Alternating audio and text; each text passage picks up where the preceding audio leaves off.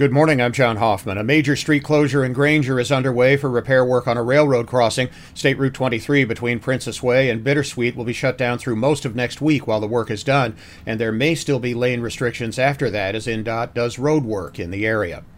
St. Joseph County code enforcers have put about 160 properties on notice in suburban and rural parts of the county to clean up junk and mow properties since 3 new ordinances took effect in April. They say the goal is to get people into compliance without issuing fines if possible.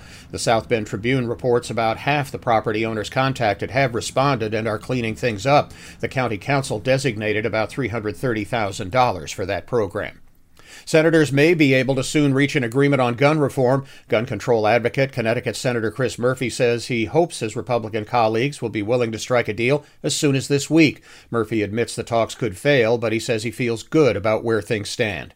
Baseball, the Cubs and White Sox had Monday off. The Cubs play the Orioles tonight in Baltimore. The White Sox host the Los Angeles Dodgers at Guaranteed Rate Field in Chicago. The South Bend Cubs open a 6-game home series against Cedar Rapids tonight at Four Winds Field.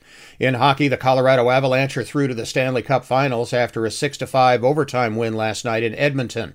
The New York Rangers lead the Eastern Conference Finals 2-1, entering Game 4 tonight at Tampa Bay.